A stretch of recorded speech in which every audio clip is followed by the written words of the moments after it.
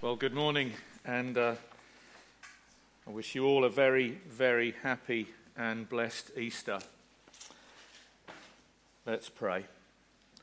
Father, as we come together this morning to celebrate the event that changed human history forever, we ask and pray that you would speak to us from your word, and we pray that we will encounter, just like those women, the risen Christ here this morning.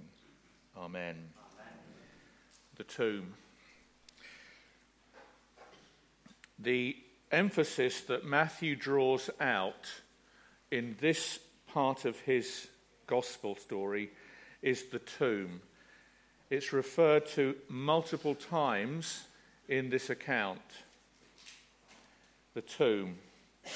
It's the place where we will lay the bodies of our loved ones who have died. It is the place where we are reminded of our own mortality. It is the place we all, if we're honest, fear and dread. It is the place of horrible heartbreak and terminal finality. Or is it? Matthew concludes his account of the life of Jesus by walking us through Jesus' death, his burial, and his resurrection, and then concludes with what we know as the Great Commission, which we'll be thinking about this evening. He does that so that Jesus' disciples would enjoy fearless, hope-filled, purpose-focused lives as disciples of the Lord Jesus Christ. The ongoing drama following the crucifixion of Jesus, the King of the Jews, as I say, focuses our attention on the tomb. Matthew writes 4 scenes that are dramatically centered on the tomb. And as we do so this morning, I want to walk us through those 4 scenes in order that we can prepare our hearts to meet and celebrate communion this morning. The first of the scenes is the tomb occupied. If you could flick that on for us. Thank you. The tomb occupied. That's coming from that's 27, 57 through 61. If you have your Bibles, please follow with me in the text. And the fact that Matthew records the occupation of the tomb, Jesus being laid in the tomb, reminds us of the tragic reality and still ongoing, to some extent, power of death. It was against Roman law to have a full funeral service for anyone who was executed by crucifixion, because that would be honouring the dead, and that would give credibility to their acts. So it was against the law to have a funeral for anyone who had been crucified. And Matthew, notice, paints a heartbreaking scene of the women who loved Jesus helplessly watching him suffer and die on the cross. Look at verses 55 through 56. Many women were there watching from a distance. They had followed Jesus from Galilee to care for his needs. Among them were Mary Magdalene, Mary the mother of James and Joseph, and the mother of Zebedee's sons. And following the courageous act of Joseph of Arimathea, who it is a courageous act, by going to Pilate to ask for Jesus' dead body, and then placing it in his own tomb out of his love and respect for Jesus, which we see happening in verses 57 through 60, notice again we're introduced to those women. We see the 2 heartbroken women, Mary Magdalene and the other Mary, watching Jesus get buried. Look at verse 61. Mary Magdalene and the other Mary were sitting there opposite the tomb. This is a tragic scene. Don't jump ahead in the narrative. We know that it ends okay. But this is a deeply tragic scene that poignantly reminds us of the pain of watching helplessly and powerlessly as our loved ones suffer and die. And that's something that every one of us in this room will experience and unless the Lord returns in the meantime. Suffering and death makes us feel so vulnerable and so powerless. it reminds us that there is a devastating power in death that stalks us all and that rightly fills us with dread and makes us weep. So as Matthew opens this and continues the story of Jesus, the occupied tomb shows us that Jesus entered fully and completely into all of our sufferings. And he became obedient unto death, as the Apostle Paul says, even death on a cross, which we will discover had a purpose and a power never experienced in human history before. But the next scene, if you can move it on, is the power of unbelief, the tomb sealed. Verses 62 through 66. Why does Matthew record this? To show us that there is a power at work, not just the power of death in the human heart, but there is the power of unbelief. Jesus had been prophesying his own death and resurrection. There are at least 3 occasions in Matthew's gospel where he makes that explicitly clear. Matthew 16:21, Matthew 17:22, Matthew 26:31 through 32. And it would appear that those occasions were Jesus teaching his own disciples, but it would also appear that his teaching had become more in the public domain.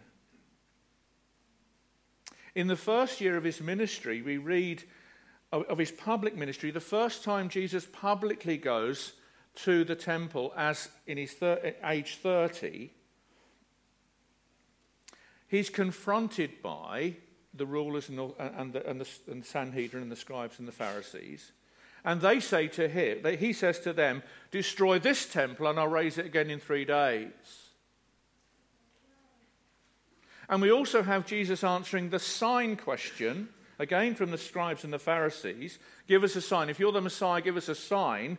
And in Matthew 12:38 through 42, he points to the sign of Jonah. And when he's on trial for his life, he's answering again the Sanhedrin's question. He does so by saying, from now on you'll see the Son of Man coming in power and great glory. 26:63 to 64. So Jesus claims that he was going to be risen from the dead and rise from the dead had become well known in the public domain at that time.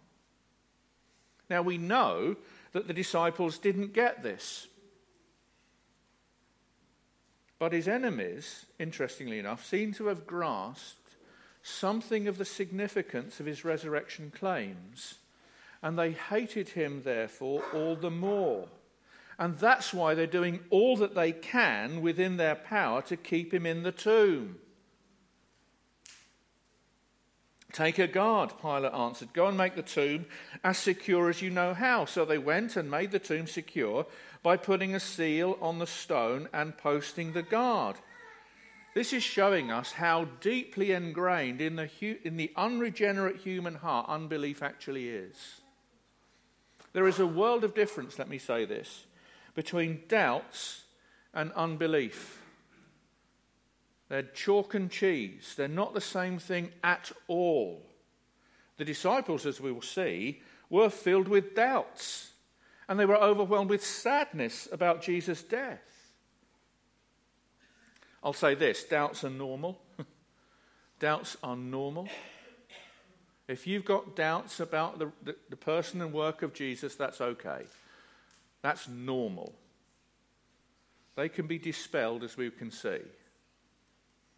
And the Bible is full of help for people suffering with doubts. One of the things I would say, doubt your doubts. Doubt your doubts.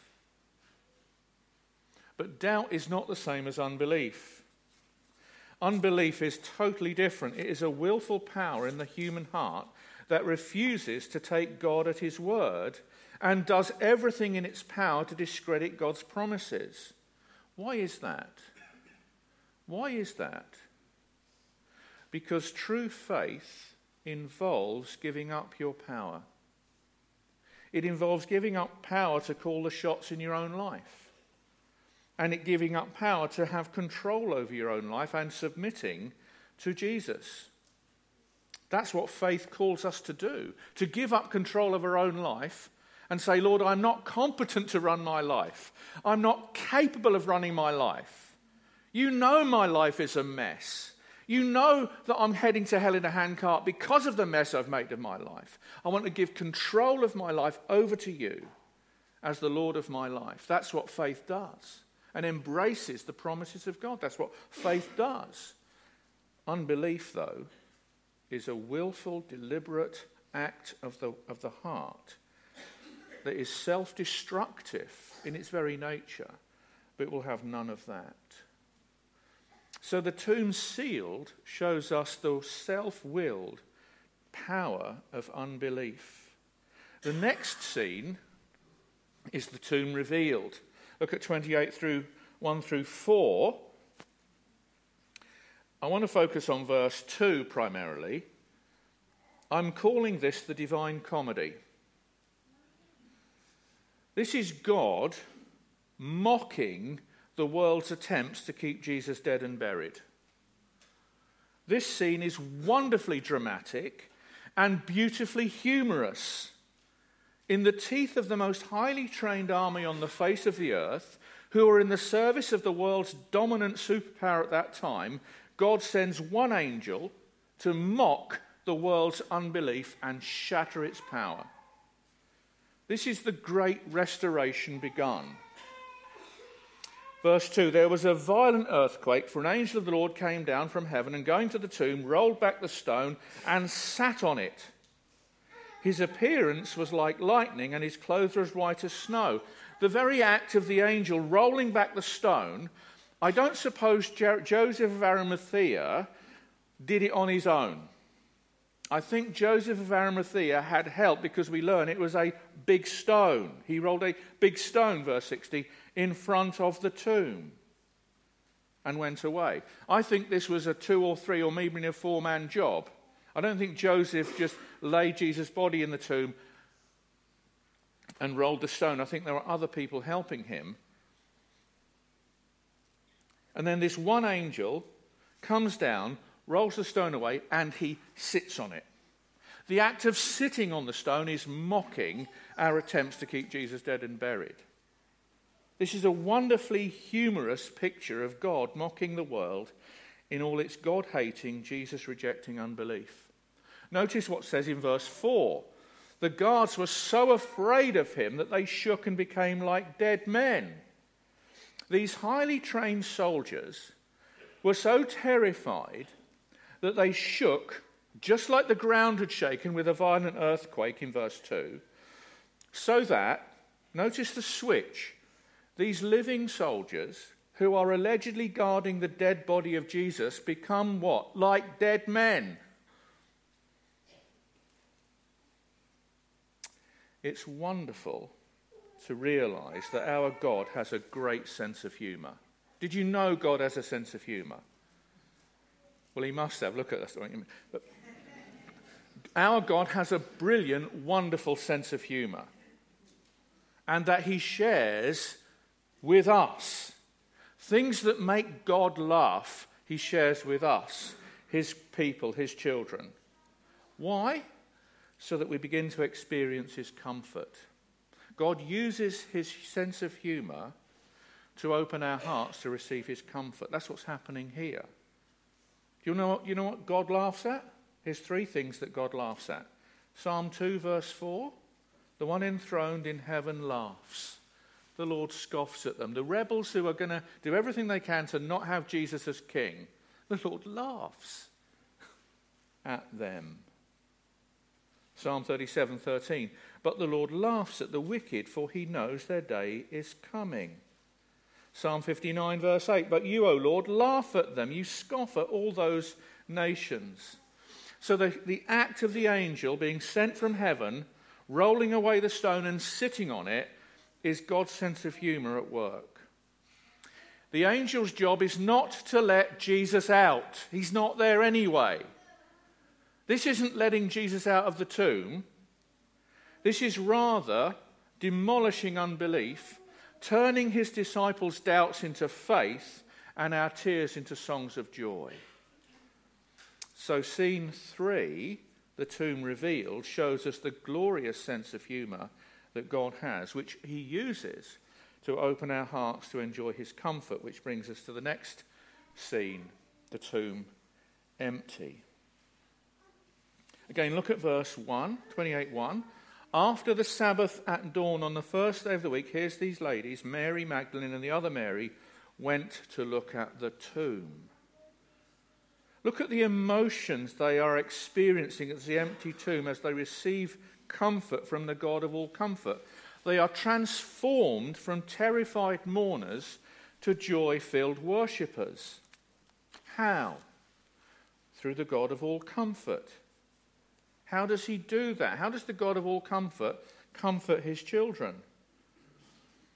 There are 3 steps that we see them going through in their journey of their faith being strengthened. From fear to faith, from faith to sight, and from sight to service. From fear to faith.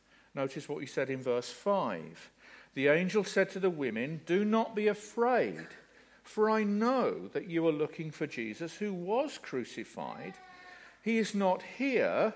He has risen," notice what he adds, "just as he said."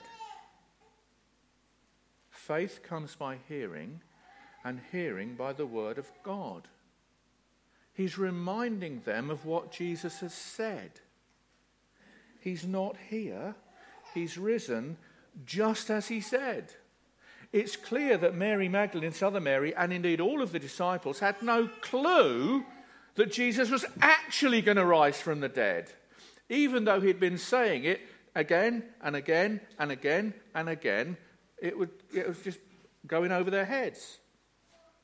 Now, at the most desperate moment of their lives, they're reminded again of what Jesus said, in order that our faith, their faith, might be strengthened, because faith comes by hearing, and hearing by the word of God. From fear to faith, from faith to sight. Verse 6, he's not here, he is risen, just as he said. Come and see the place where he lay. Come and I'll show you the place where he lay. He's not here, he's gone. He's risen, just as he said. Here's the place where he lay. Look, use your eyes, use the eyes that God has given you to look at the fact the tomb is now empty. Verse 7, then go quickly and tell his disciples, he's risen from the dead and is going ahead of you into Galilee. There you will see him. Now I've told you. There you will see him. He's gone ahead of you. There you will see him. Look at verse 9. Suddenly Jesus met them. Greetings, he said. They came to him, clasped his feet and worshipped him. Did you realize that the first eyewitnesses of the risen Christ were women? Do you realize that women in that day, in that culture, had no legal status? They couldn't appear in court and bear testimony. They were not allowed. They had women, men, men. They tell the truth all the time. Men do. What does Jesus do? He chooses women to be the communicators of the gospel to his disciples. Go quickly, verse 7, and tell his disciples he's risen from the dead and is going ahead of you into Galilee. There you will see him. And they do see him before they get to Galilee. So when they do go and tell the disciples he's risen from the dead, we've seen the Lord, they're bearing witness from faith to sight, from sight to service. Verse 10. This is what Jesus says to his disciples, to these women. Then Jesus said to them, do not be afraid. Go and tell my brothers to go into Galilee. There they will see me. We have our New Testaments. The New Testament is written by the first-hand eye and ear witnesses of the risen Christ. They're not compiled yonks after and people have died and rumour and all the whisper mill's been going. Every New Testament document that we have is written down within the lifetime of the first-hand eye and ear witnesses of the risen Christ. We may not physically see Jesus, but we can have the evidence of people who have.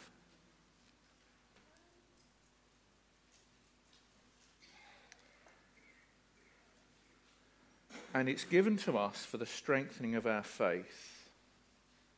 The resurrection of the Son of God is God guaranteeing the restoration of the life we have all dreamed of and longed for. That's why I said it's the restoration begun.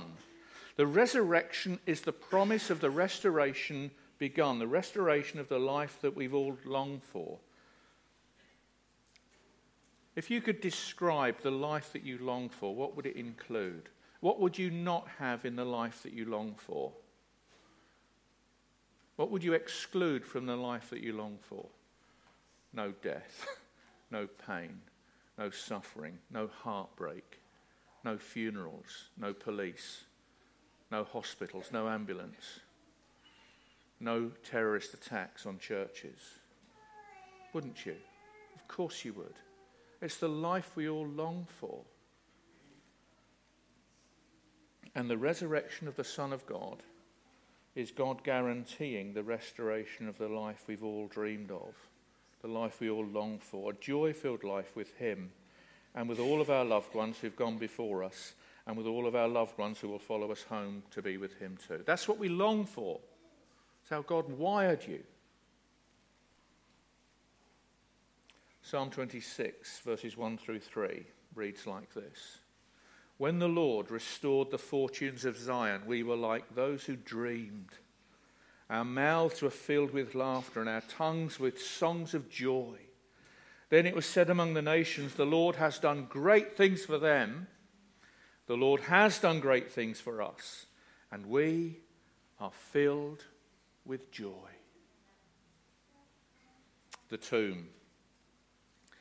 Occupied, sealed, revealed, empty. He's not here. He has risen, just as he said. Let the God of all comfort minister his transforming power in you this Easter. Let us pray. Heavenly Father, then it was said among the nations, the Lord has done great things for them.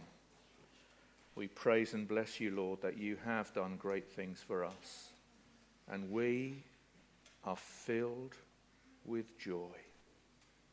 Grant the reality that those women experience and later on your disciples experienced would be our first-hand experience. That our faith would be strengthened, that we would behold the risen Christ. Open the eyes of our minds, open the eyes of our hearts, that we may indeed be lost in wonder, love and praise as we behold our God this morning. We pray in Jesus' name. Amen. Amen. We're going to sing the resurrection.